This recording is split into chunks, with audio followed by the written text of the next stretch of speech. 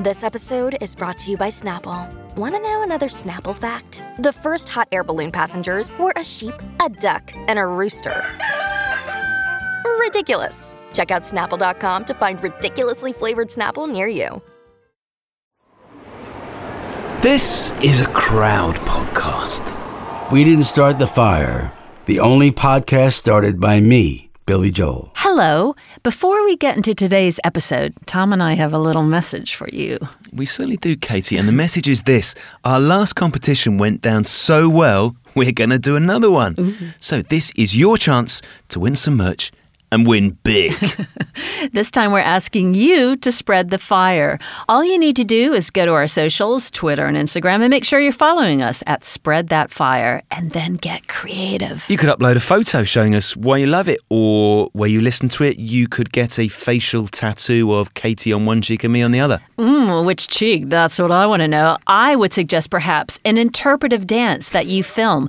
Just be creative because we're bribing you. I mean, there's a prize. We will pick 2 winners, our favorite / the most creative or funniest fire spreader. Plus, there'll be a random winner as well because, you know, we're nice like that. Oh, we have a Katie. These 2 lucky people will win, get this, our entire merch bundle. Let's go through that. One of Katie's legendary damp cloth Utopia tea towels, a poster specially signed by both Katie and me, a beautiful fire bookmark crammed with fire quotes, and cartoons of our favourite fire lyrics, and a silky soft t-shirt in your size. You can see all the designs at spreadthatfire.com. Just make sure that you tag at Spread That Fire on Twitter or Insta and that you're following us. The competition is open as soon as Katie makes this klaxon noise. Kahooga! And you have got until Monday the 13th of June. So get those creative juices flowing. Alrighty, on with today's episode.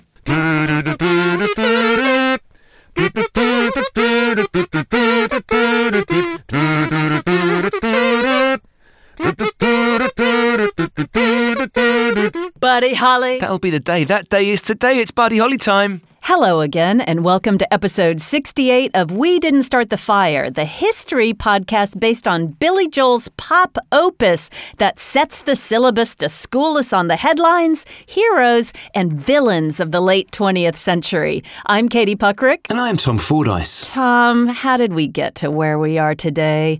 Billy Joel thinks it might have something to do with Buddy Holly. Oh, Katie, I bet he does. How could he not? As a rock and roll musician, how could he not think it would have something to do with the man who probably looks less like a rock and roll star than anyone else of the era? Yeah, I know. And the thing is, I was first pretty much cognizant of music after Buddy's time. I'm younger.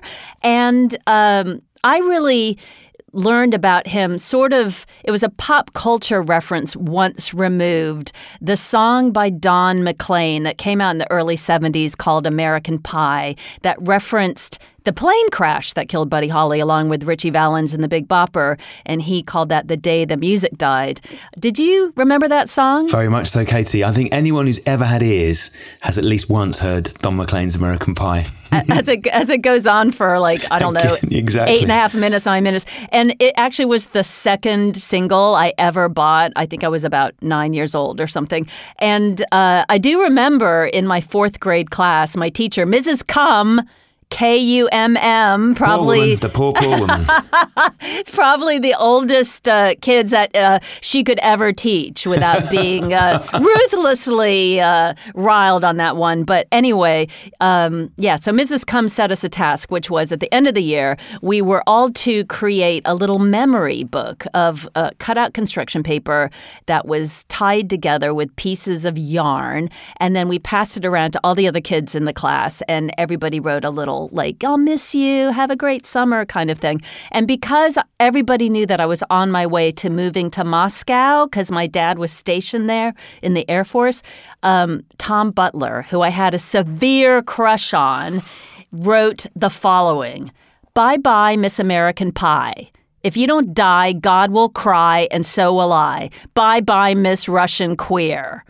And you know what, Tom? Do you know what I understood immediately from reading that? Tom Butler loved me. Oh my God, he loved me. So, I was simultaneously outraged, impressed, and flattered because, it was snappy, it was economical, and my gosh, it was funny. Yeah, and of course, to put that word into context, Katie, at the time, when he's talking about Russian queer, he just means you're slightly strange, doesn't he? Because you're going to a country he's never been to. There's a whole lot of pejoratives wrapped up in that. But yeah, basically, he thought I was an oddball, but also he was trying to disguise his 9-year-old intense need for me. How about you and Buddy Holly? What are your memories?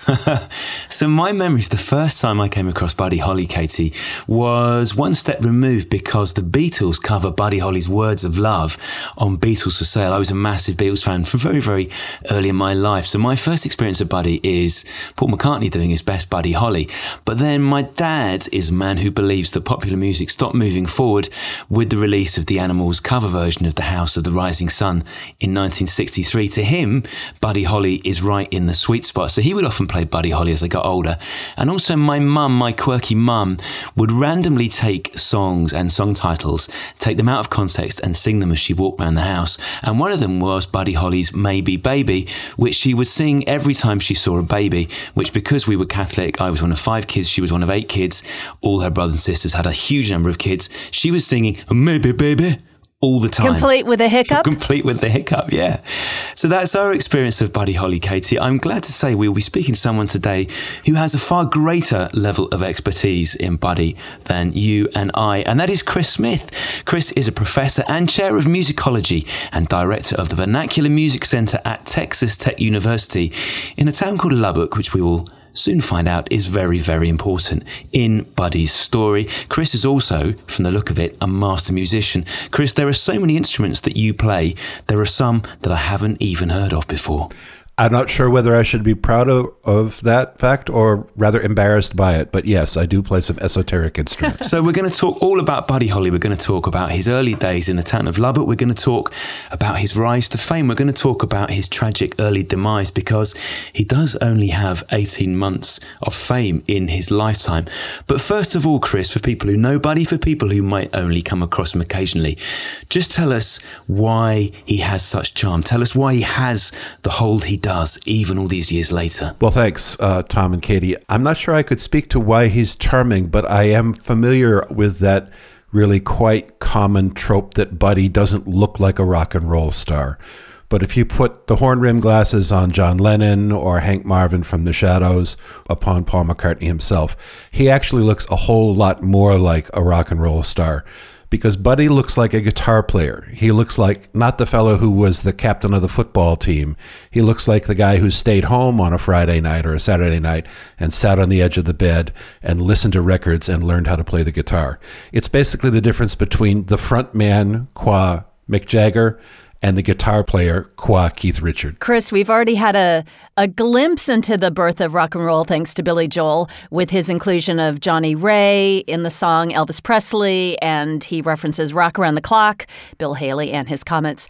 And with the exception of Elvis, I guess it's hard to see from our current vantage point what was exceptional about the somewhat tame early rock sound. I'm trying to get an idea of what was new and different about Buddy Holly. I was looking at some clips of him on the Ed Sullivan Show, and was it the first time that the public at large had heard that rockabilly sound in the mainstream, or was it that idea that he was very accessible with the nerd chic? I think it's possibly a number of factors. I think some of those may be involved, Katie, but I think there are other reasons as well, because we should remember that rockabilly had been heard already in recordings by Jerry Lee Lewis and by Chuck Berry and quintessentially by Elvis. In fact, Elvis is a huge influence on Buddy, and they actually got to be friends when Elvis came and played in Lubbock. I think that Buddy's appeal was somewhat different because Buddy... he was an extraordinary creator and an extraordinary innovator in a number of different areas. We can get into that in our conversation. But really what Buddy did was Buddy showed how it could be done. He showed a way it could be done. And I think maybe showed a path forward for people who couldn't imagine themselves as Elvis or couldn't imagine themselves as Bo Diddley, but could imagine them as a tall, skinny kid from the hinterlands who wore glasses and played the guitar. And set a whole range of new archetypes for what rock and roll could be in the 1960s. Let's talk Lubbock. So Lubbock is a town in Texas that you know particularly well. Yeah, I teach music history and ethnomusicology at Texas Tech University in Lubbock, which was founded in 1923 as Texas Technological College. More saliently to Buddy, Lubbock is Buddy's hometown. His family all came from here.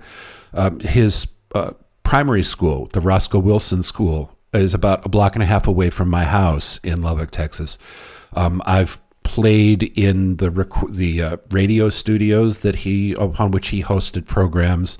I met his family. I met his brothers. We just lost his older brother about a year and a half ago. So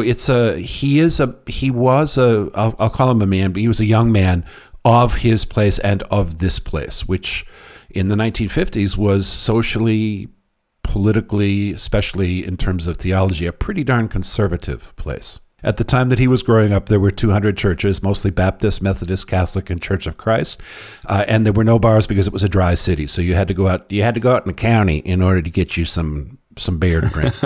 So he is the youngest of 4 children. His father Larry works in construction. His mother Ella is a housewife. It sounds like he had quite an itinerant early life, Chris, in that he had 16, 17 different addresses in Lubbock before he reached manhood. The family moved around a bit within the town, but they were all very much embedded. As an extended family, they were embedded in the town, and people knew them. They were part of what's called the church family in the Baptist church. And so I think there was some movement, but I think Buddy is very much of Lubbock, and part of what drove Buddy in his sort of voracious creativity and innovations, the same kind of thing that drove a lot of later Lubbock musicians, which is that as I think it was Butch Hancock, who was one member of the Flatlanders, who said, well, in Lubbock, you got to either play music or go crazy. And I suspect it was even more the case in the 1950s. And so what drives him, aside from his mental health concerns, to take up the guitar? His whole family were musicians, and they had a family band.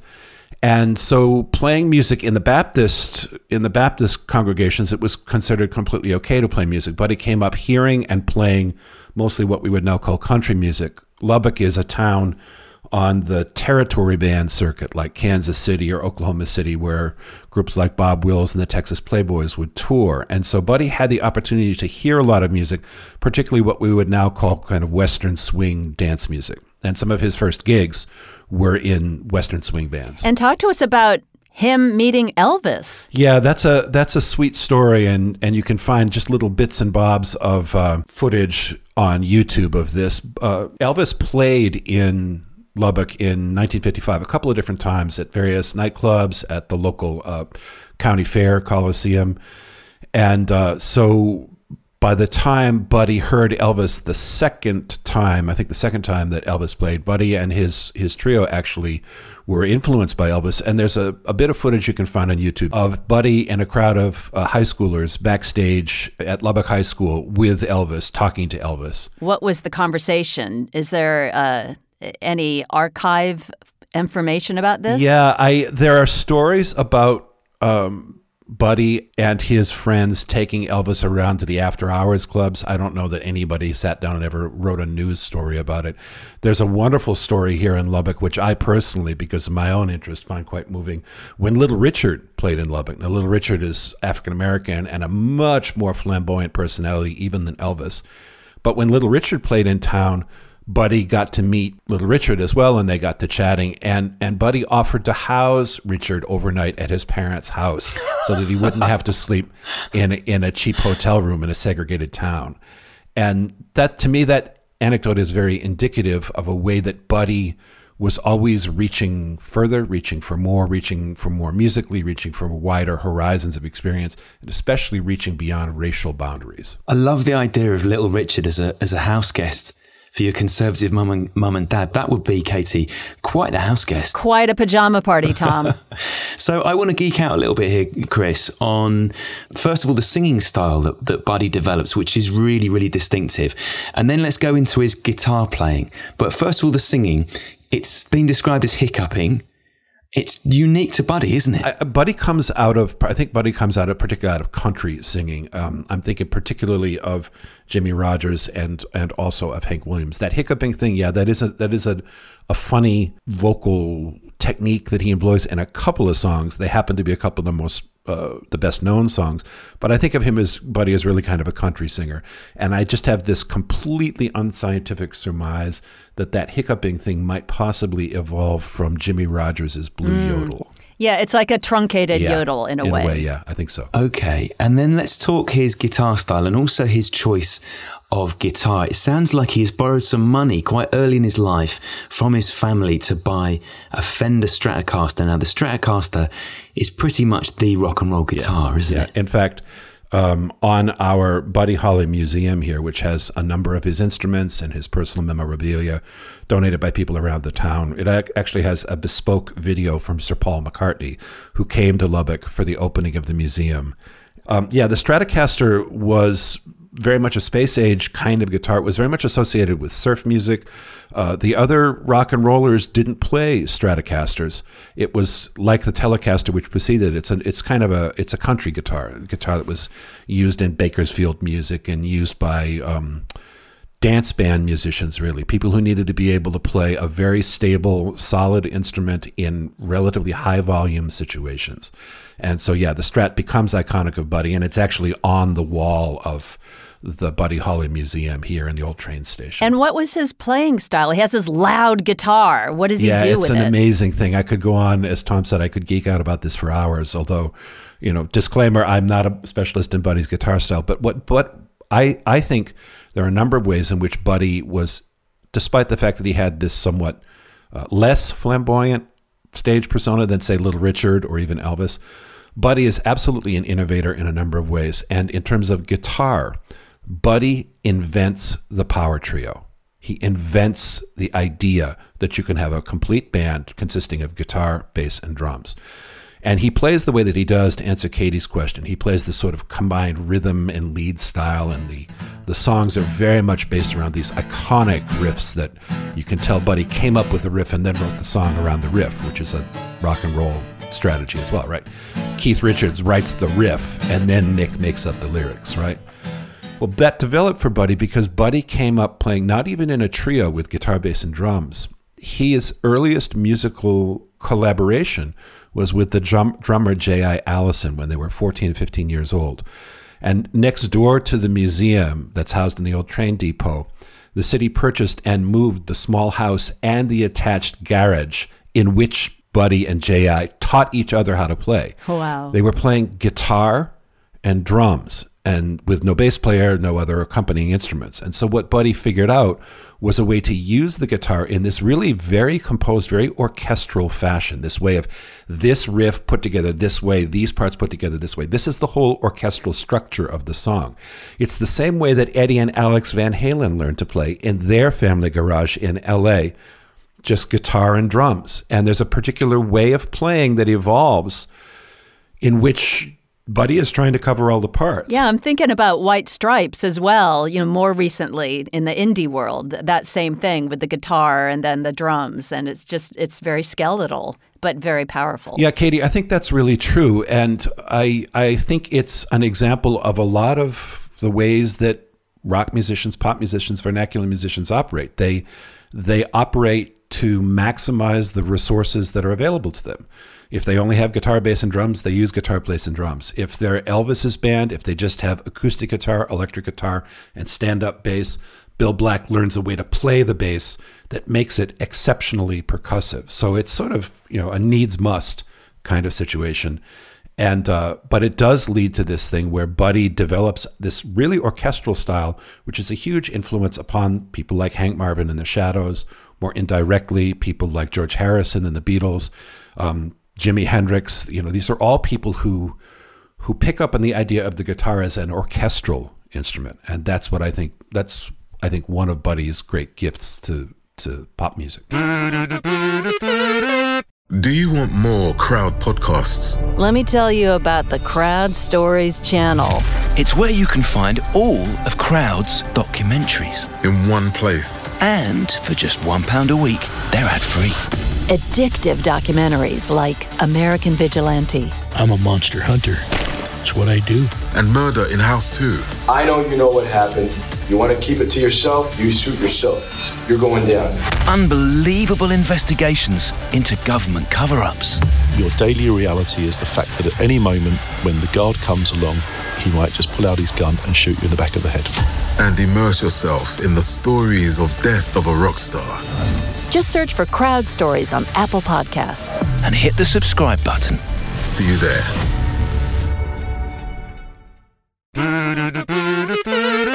Now, Katie, we've been keeping our fingers crossed. Chris, do you happen to have an instrument close to hand with you today? I do. Katie, it's happening. Chris, what would you be able to show us on your instrument which would tell us more about the style of Buddy Holly? I could give you Peggy Sue.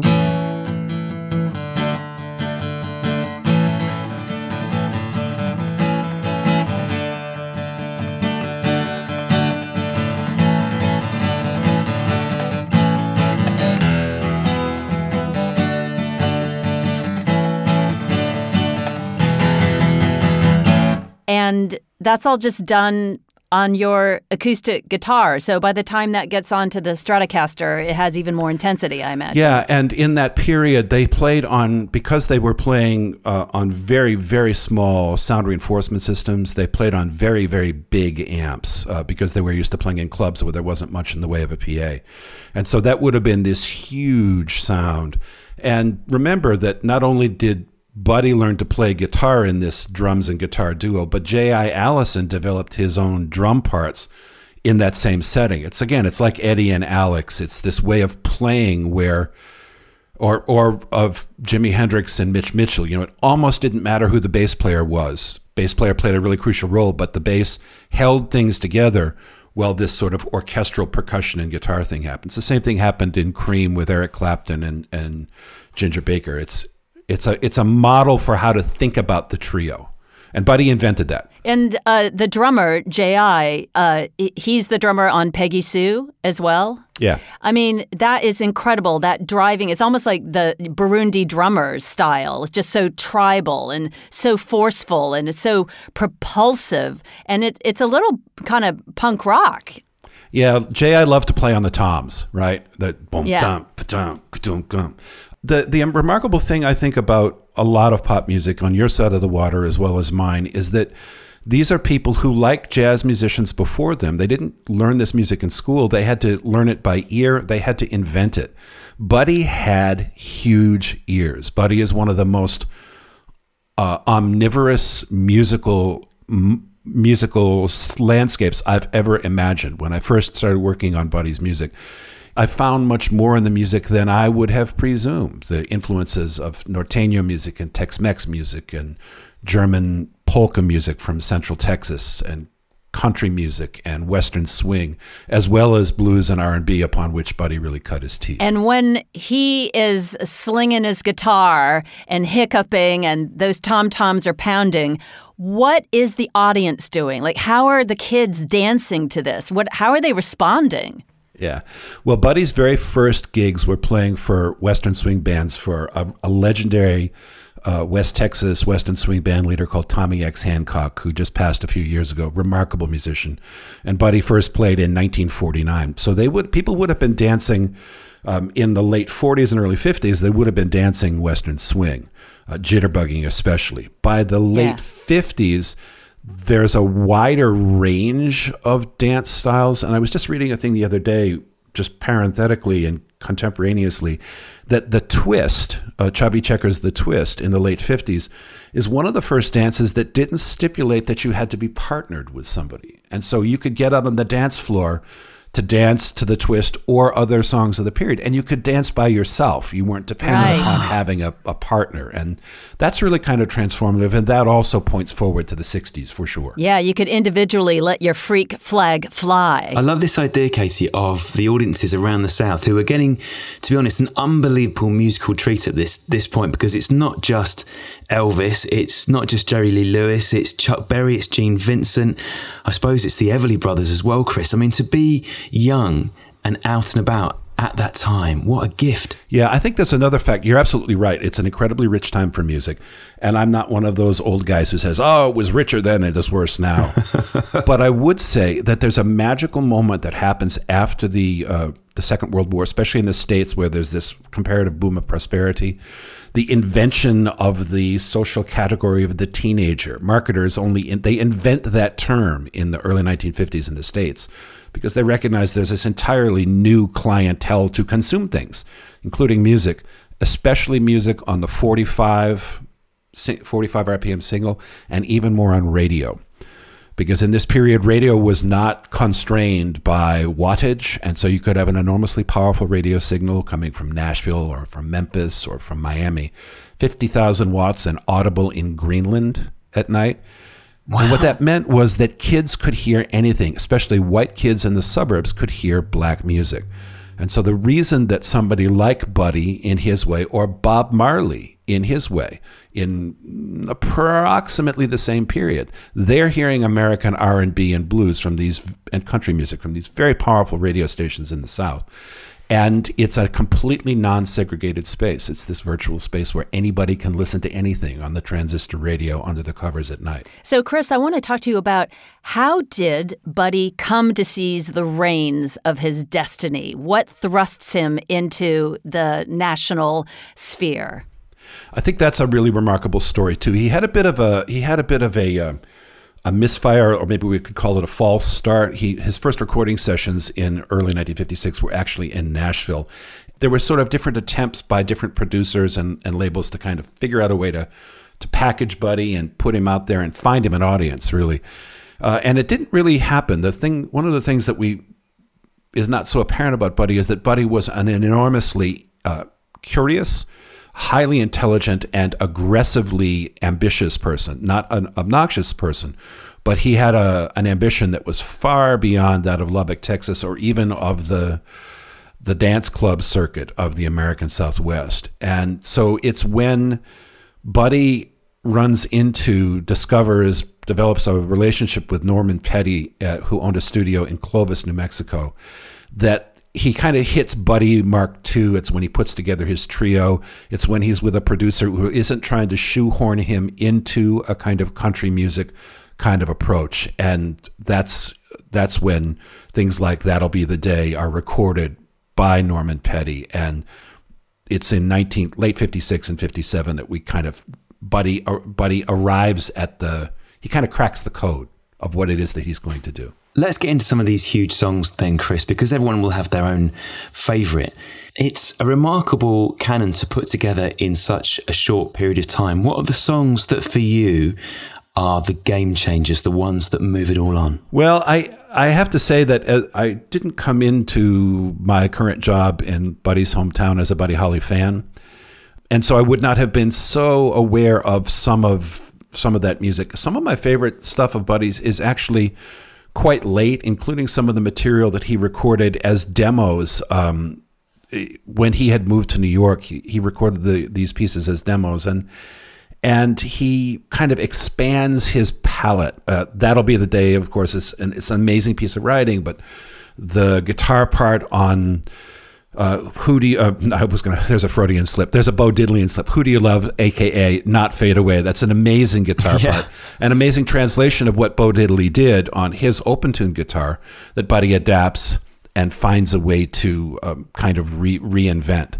And so over and over again, what I hear Buddy doing when you get deep into his catalog is that he encounters a music and he begins to discover a way that music style characteristics can be transmuted into an original pop song, which is the same thing that Paul McCartney does so well. For that matter, it's the same thing that the American songwriter Stephen Foster did, to hear these very wide range of styles and say, that one could work this way, and that one could work this way, and this one could work this other way. So I like it when Buddy's covering black music, basically, because that's the roots that I share with Buddy. I'm another white boy who loves African-American music. And that's the thing that I think that it's African-American music that showed Buddy a way out of Lubbock, Texas, both experientially, also professionally, and also musically. And speaking of taking Coles to Newcastle, Buddy played 7 nights at the Apollo in Harlem. And apparently the story goes that the audience was a little surprised to find out that he was white, although I think he doesn't sound that soulful necessarily. Do you know anything about this event? I do a little bit, and I'll back up just for a second, Katie, and say that, there were people in the black community in Memphis who thought that Elvis was black. So, that miraculous medium of radio made it possible for people to listen across presumed racial boundaries. There were a whole lot of people who thought Chuck Berry was white, because this is as the writer Peter Guralnick, this is a world of music sound in the American South, which represents what Guralnick calls the Southern dream of freedom, namely and especially the freedom to operate across racial boundaries. He played at the Apollo. The Apollo, of course, was the absolute epicenter of African American live entertainment. If you made it at the Apollo, you could make it anywhere. And if you crashed at the Apollo, you were in a very large company of other people who had crashed at the Apollo. James Brown did a remarkable record, I want to say in 1962, I think, called Live at the Apollo, an LP, which is a phenomenal live recording of someone who absolutely owned the Apollo, James Brown and the Famous Flames. Buddy struggled a little bit more. But he did something that I suspect he had done in a lot of dance clubs. When he was struggling, when he was having trouble getting across to the Apollo audience, they played Not Fade Away, and everybody recognized it as a Bo Diddley tribute. And that's apparently the song that they came to close their sets with. They would close with Not Fade Away because of the Bo Diddley beat. Right. So he's kind of he's sort of pandering in a way, but he's also saying, look, I recognize my debt to this tradition, and here it is. Yeah, I would say, I don't know if I would quite call it that, because he did what every musician does. He adapted to circumstances. And that's one of the kinds of virtuosity that goes unremarked. But if you're a dance band musician, I will tell you, you're a dance band musician playing in rough clubs in the American Southwest, in places like Lubbock, Texas, and Amarillo, Texas, you learn how you can move your thing in the direction that the audience is looking for. And for all that Buddy looked like a kind of nerdy Mr. Science kid, Buddy was a tough kid, and Buddy could fight, and Buddy was had a lot of, I would say, moral certitude about the path he was following. And it's what took him out of Lubbock, Texas, in the teeth of that era's racist presumptions. I was going to ask Chris what it was like for audiences in the United Kingdom when Buddy tours over here in 1958, because if the seeds of rock and roll have already been planted, he has got his watering can out at this point, because Paul McCartney will hear him, John Lennon will hear him, Keith Richards will hear him. But based on what you've just said, I almost want to twist that round now. It must have been equally incredible for Buddy Holly,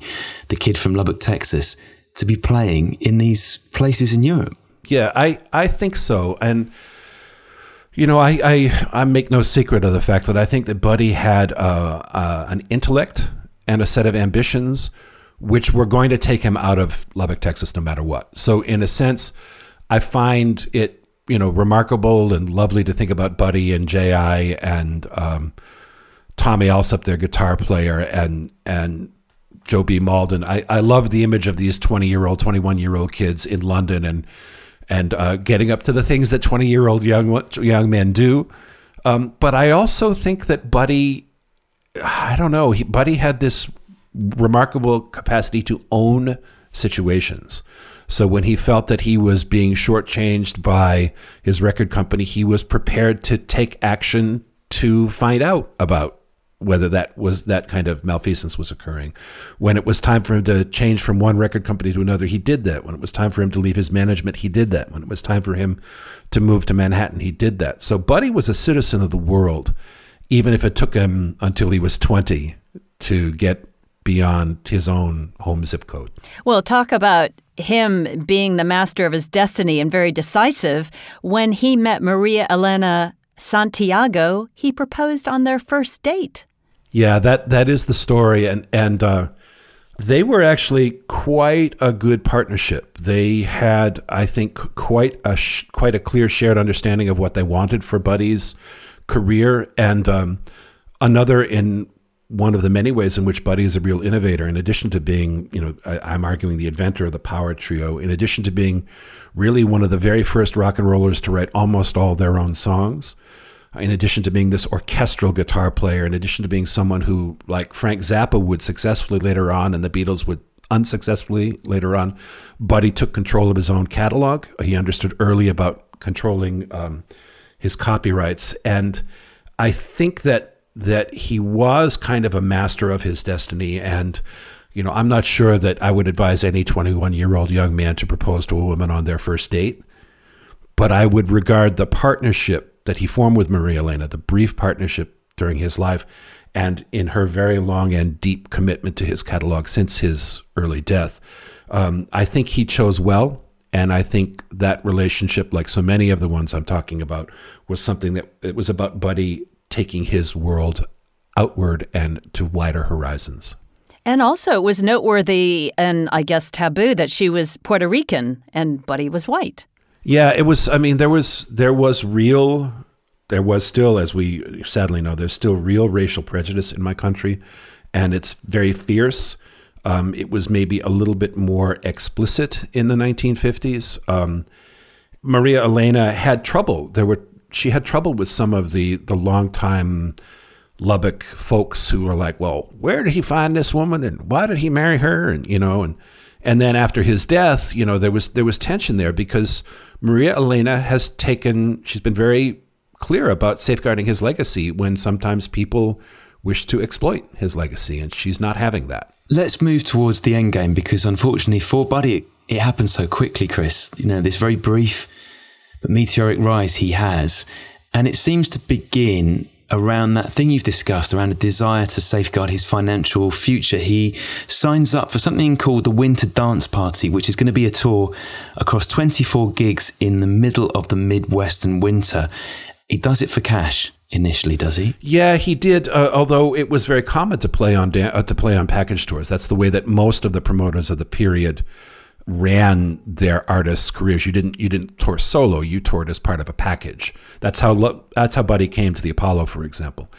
It's also unfortunate that in this period, no promoter, no manager, no record company was really thinking we're gonna lay a foundation for the long haul with this person. We're gonna lay the foundation for a 4 or 5 decade relationship with this person. At this period, it was still very much get in, get out. This is another pop music cycle that's going to be a flash in the pan. What made those kinds of tours difficult was when the promoter was trying to cut corners and save costs. And yeah, they were touring in unheated former school buses in the middle of winter in the upper Midwest. And it gets, as someone who's lived there, it gets damn cold. So it's getting colder and colder on this tour. It sounds like the sort of tour that is massive fun when you're watching and massive fun when you're playing. And in between, it really does get pretty brutal. Yeah, it is pretty brutal. And it's hard. It was strings of one-nighters. You play one night, you go into a hall, you play one night on your package, you get back out, maybe you get a few hours sleep in a hotel if you're white and can get into a hotel, and then you get back on that damn bus, usually with dirty laundry and cold and bad sleep. And it's hard work doing one-nighters. Was then, it is now. So he's on this package tour with Ritchie Valens, who was famous for La Bamba, the Chicano star, an innovator in his own right, and the Big Bopper, who was famous for Chantilly Lace. Hello, baby. And so they're all on this freezing bus. And talk us through what happens on the night of the fatal plane crash. Well, it's you guys referenced Don McLean earlier, and your theme man, Billy Joel, has referenced this as well. It's a kind of decision that somebody makes when they think, I just need to get a couple of hours sleep, or I just need to do my laundry, or, there's this terrible story that at least one person on this tour, the Winter Dance Party, in January of 1959, at least one person on that tour actually suffered from frostbite because that's how tough the conditions were. And, given that Buddy and J.I. and Joe B. would make the 100-mile drive from Lubbock, Texas, to Clovis, New Mexico in 1 hour, a 100-mile drive in 1 hour. What? Yeah, they had this They used to have this competition where they'd get out of the dance gig in Lubbock, and they would try to drive fast enough to the New Mexico line where the time zone changed, that they could arrive in Clovis before they left from Lubbock. Well, you're 20 years old, you're driving a giant Cadillac, or you're 20 years old and you're freezing and people are getting frostbite on a tour bus. You think, sadly, you can think, well, what's the worst thing that could happen? If I get on this plane, I'll have a chance to do some laundry before we do this next gig. Let me get on this plane and go do the laundry and, make sure the hotel rooms are right for my bandmates. So by the time they get there, these things are sorted. And it's the kind of thing you do when you're 20 and you think you're going to live forever. Well, yeah. And the other thing was Buddy was looking out for his guys, the kids in the band. How did it come to happen that it was Ritchie Valens and the Big Bopper who took those seats and not his bandmates? Well, the Waylon Jennings, who was playing bass, the great Waylon Jennings, rest in power, who was playing bass for Buddy at this time. And the famous story is that there was an argument about who was going to get to fly on this little four-seat plane. And Waylon was shy about flying. He had flown before and he didn't like it. And so he actually gave up his seat to the Big Bopper. And I think Ritchie was always planning to be on that plane, but it may have been another one of those things where it was a little bit of sort of like, okay, we'll draw straws and whoever gets the short straw gets to be on the plane. And Buddy had said he was going to do that. He was just going to do that. And there were 3 other seats. And that's including the pilot. So that's how that happened. There was, somebody like Tommy Alsop or Waylon. Waylon looked back and felt tremendously conflicted about the fact that on the sake of a 5-second decision, Waylon was off that plane and Buddy was on that plane. Chris, this is the first of what unfortunately will be many rock and roll tragic deaths. There will be future plane crashes, not least the one which kills Otis Redding. There will be overdoses, there will be accidents, there will be car crashes. What strikes me, looking back at this one, as with so many of those later rock and roll deaths, is how preventable it appears to be when you look at the weather conditions the plane takes off in, when you look at the inexperience of the pilot, who apparently doesn't even want to fly it, who tries to get a more experienced pilot to take his gig. Yeah, it's being a road musician is hard work. Clifford Brown died in a car crash. Bessie Smith died in a car crash. People touring in the South were arrested or beaten or imprisoned. Being a working musician is hard lines. And at this period, particularly with this sort of boom that, we're looking at a record business that's populated by people who had maybe been making decisions for companies since the 1920s or 30s. And so with this new youth boom of music, there's not a lot, they haven't really scaled up, the record companies haven't really scaled up to think, we should have a good bus, or we should have an experienced pilot, or we should book days off in the tour, or we should try to take care of the physical health and well-being and safety of these artists, because none of those companies were investing for a 40-year career because nobody thought rock and roll would last 40 or 60 years. And so, corporations cut corners and people suffer. Per what Tom was saying regarding the pilot trying to wriggle out of taking this journey, was it that the conditions were really bad or that he was inexperienced or kind of a combination of all those factors? Yeah, well, I had not heard that anecdote about the pilot preferring not to fly on that night. It was bad weather. If the weather conditions in the upper Midwest in the middle of winter, it can be snow or sleet or freezing rain. But what really is deadly for a small aircraft is that the cloud cover tends to hang very, very low. So you might get 300 or 400 or 500 feet off the ground and you're into cloud cover and you're essentially flying blind. What I did understand is that this pilot was not certified for flying on instruments alone. In other words, he was probably not experienced. I don't want to malign the person's name because I haven't heard this anecdote. But it was not good conditions. It was not an experienced pilot. The pilot was not certified for the kind of flying conditions they were going to experience. And it was a series of momentary, unfortunate, sad decisions which had a tragic outcome. I was born exactly 1 month prior to this crash. I was born in January of '59, so obviously I have no recollection of it. I will say another thing that your listeners might find appealing. There is an absolutely beautiful eulogy, kind of an extended story, by the American public radio host Garrison Keillor, who hosted a program for years called The Prairie Home Companion.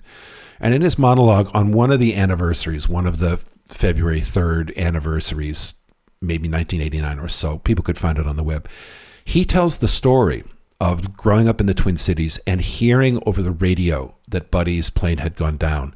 And he and his friends, who were probably 13 or 14 or 15 at the time, he and his friends who had their own little band in emulation of Buddy, and they had like a toy keyboard and a guitar and bongos or something like that. They got in their car and they drove from Minneapolis to Clear Lake, Iowa.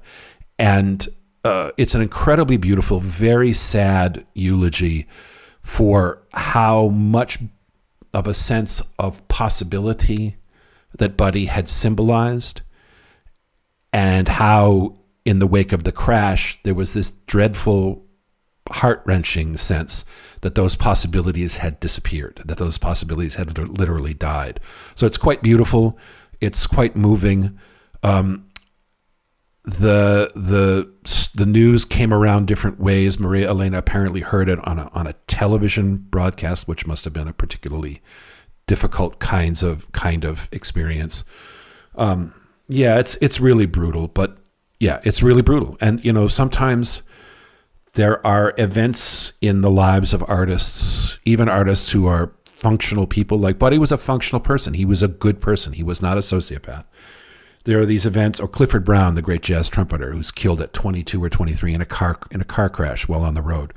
And you look at that life and you think, oh my God, that was a good person who was doing good things in the world, who had another 30 or 40 or 50 or 60 years of creativity and joy to offer. And we're not going to get that. And so about the only thing that I can think of in terms of any of these sort of tragic deaths of so many of these musicians who we lost untimely young, the only thing I can think of, the only way I can think about it is to think, well, thank you, Buddy.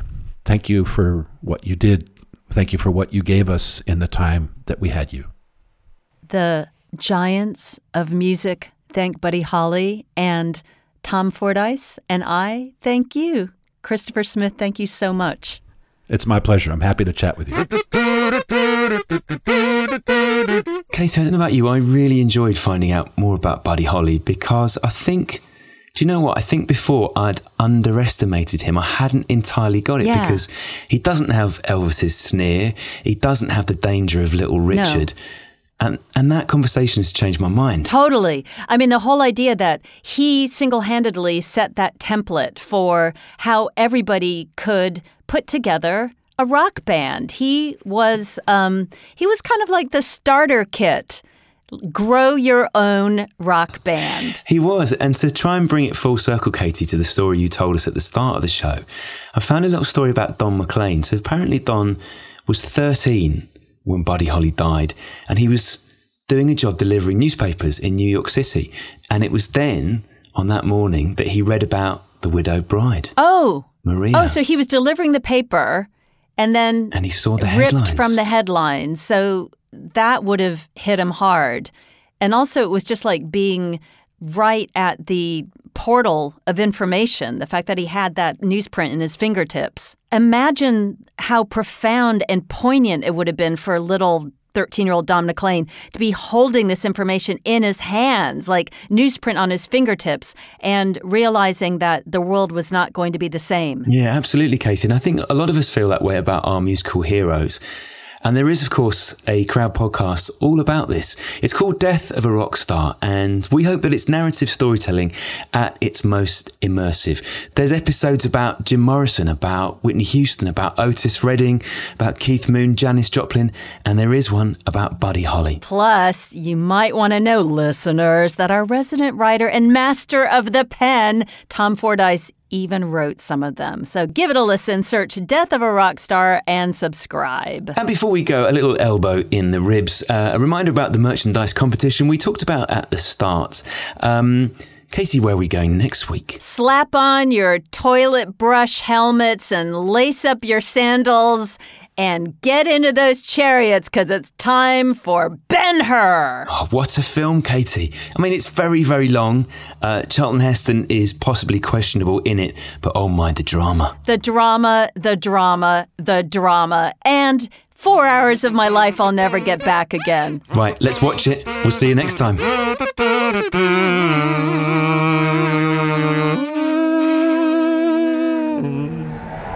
Crowd Network, a place where you belong.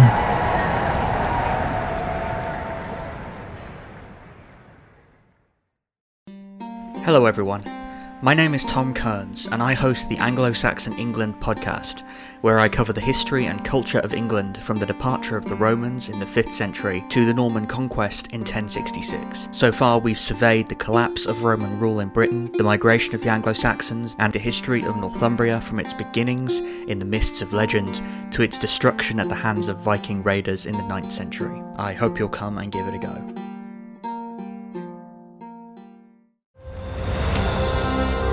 I'm Ken Harbaugh, host of Warriors in Their Own Words, a podcast that presents the unvarnished, unsanitized truth of what we have asked of those who defend this nation.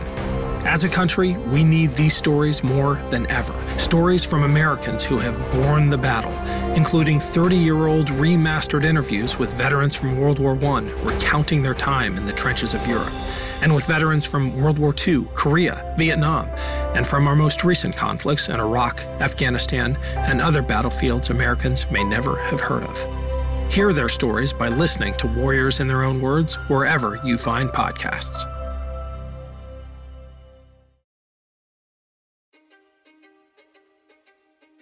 History is complicated. The story of human progress is long, messy, and riddled with controversies big and small. On Conflicted, we dive headfirst into history's most infamous events and contentious figures. We try and untangle the good from the bad, the fact from the fiction, and the monsters from the misunderstood. Was Genghis Khan a murderous butcher or a civic pioneer? Did the Allied powers go too far in firebombing the German city of Dresden at the twilight of World War II? And how did the Marquis de Sade acquire such a sinister reputation? And was any of it true? These are just a few of the tough questions we wrestle with and investigate on Conflicted. So if you love history or just enjoy a good story, please join me, your host, Zach Cornwell, for a fascinating new topic each and every month. Conflicted, a history podcast, is available on Spotify, Apple, or wherever else you get your podcasts. I hope to see you soon.